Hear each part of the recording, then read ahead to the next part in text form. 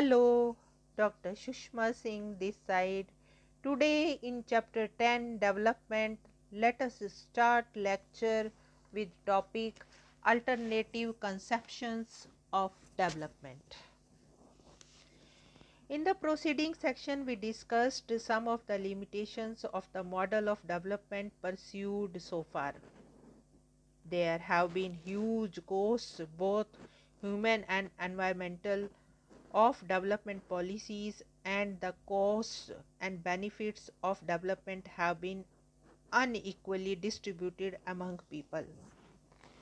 Further, the strategies of development adopted in most countries have been top down. There is the selection of development priorities and strategies, and the actual implementation of projects were all generally decided by the higher levels of the political leadership and bureaucracy. There was often little consultation with the people whose lives would be most immediately affected by the development projects. Neither was their experience and the knowledge acquired over centuries utilized, nor were their interests taken into account. This was as true of democratic countries as of dictatorial ones. Development thus became a process designed and implemented by the ruling sections in the country, who have also often been the major beneficiaries of the development projects. This has underscored the need to think of alternative ways of the understanding and pursuing development, which are equitable and sustainable. Issues of rights and equality, freedom, justice, and democracy have all been raised in the process. In this section, we will examine how these concepts have taken on newer meanings in the context of the development debate. Now, let us discuss the topic right claims.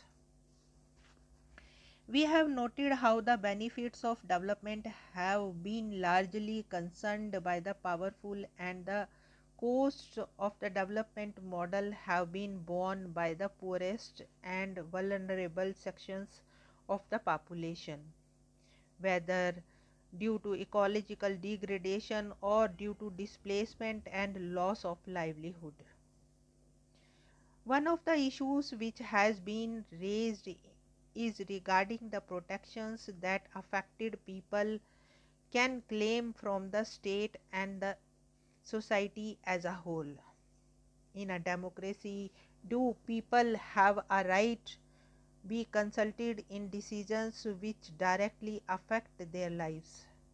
Do they have a right to livelihood which they can claim when an activity sanctioned by government threatens their source of livelihood?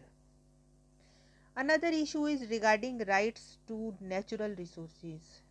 Can communities claim traditional rights to the use of natural resources?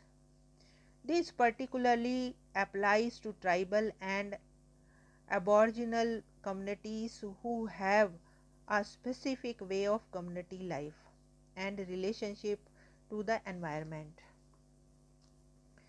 The crucial issue here is, to whom do natural resources belong?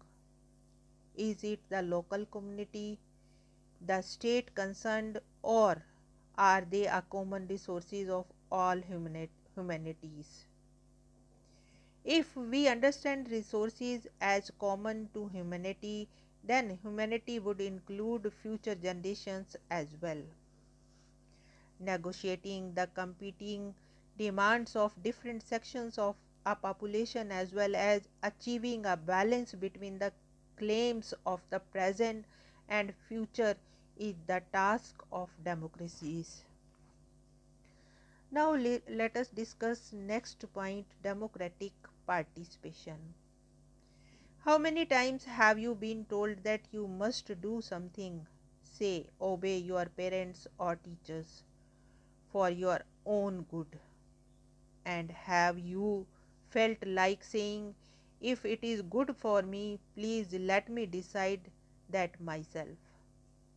The distinction between the democracy and dictatorship is that in a democracy, conflicts over resources or different visions of the good life are resolved through debate and a respect for the rights of all, and these cannot be imposed from above. Thus, if everyone in a society has a common stake in achieving a better life, then everyone needs to be involved in formulating the plans of development and in devising ways of implementing them. There is a difference between following a plan made by others and sharing in the formulations of the plans. Firstly, even if others make plans with the best intentions, they are likely to be less aware than you about your specific needs. Secondly, being an active part of the decision making process is empowering. Both democracy and development are concerned with realizing the common good. By what process can the common good be defined? In democratic countries, the right of people to participate in decision making is emphasized. One of the ways which has been suggested to ensure participation is to allow local decision making bodies to take decisions about development projects in the local area.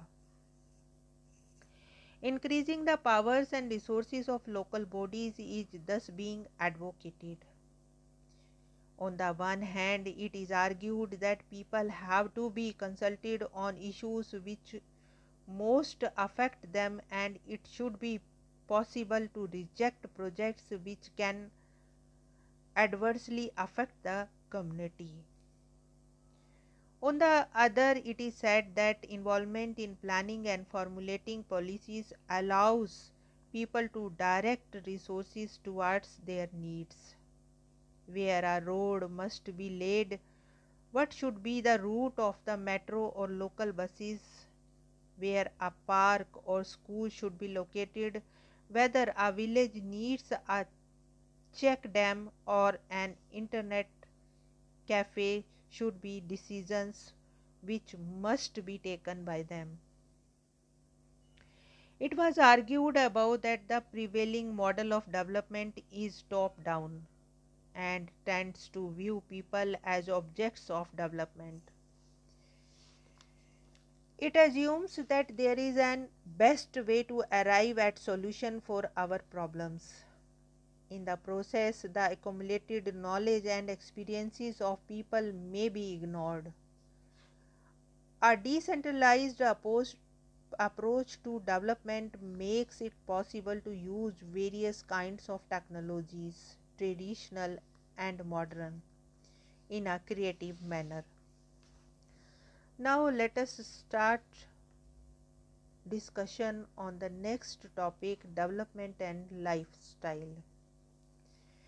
An alternative model of development would also try to move away from the high cost, ecologically wasteful, technology driven notion of the development.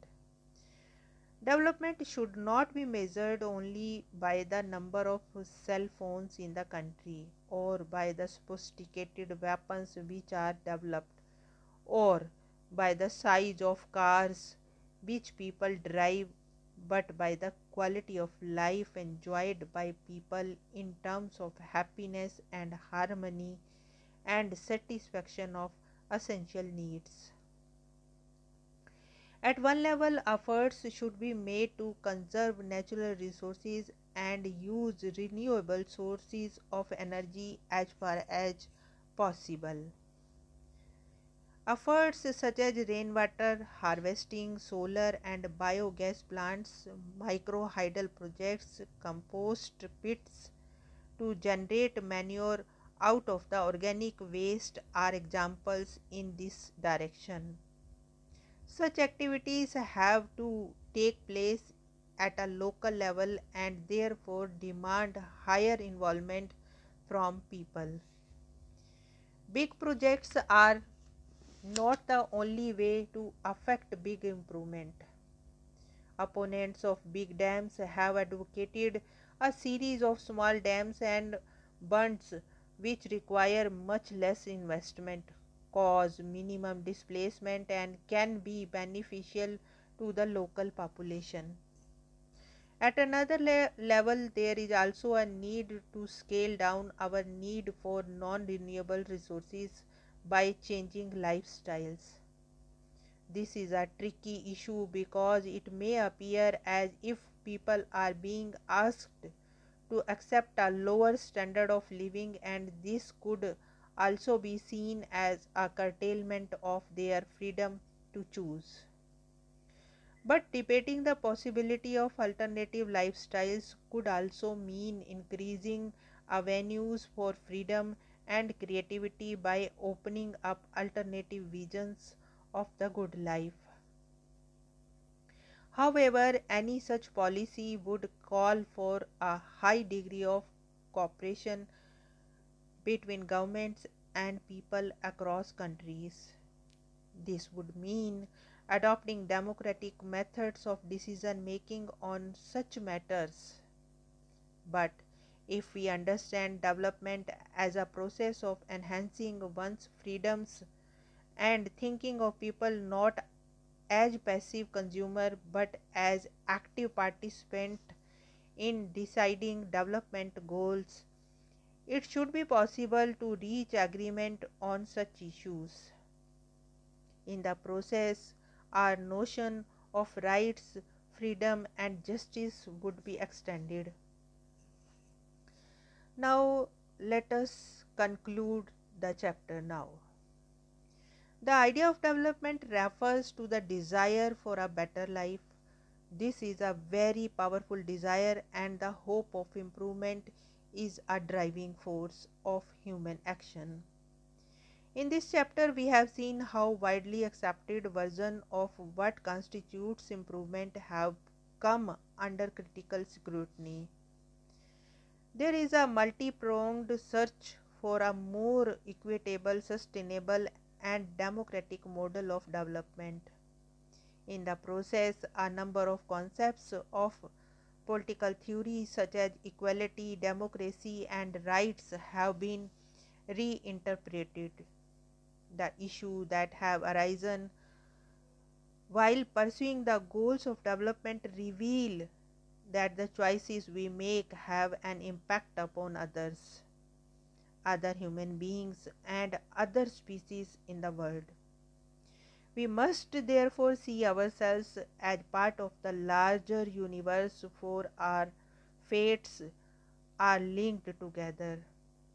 Besides, my actions not only affect others, they also have an impact upon my own future possibilities. We need, therefore, to choose carefully, keeping in mind not just our present needs but also our long term interests. Here we have come to the end of the chapter and as well as book. Thanks for being a great listener.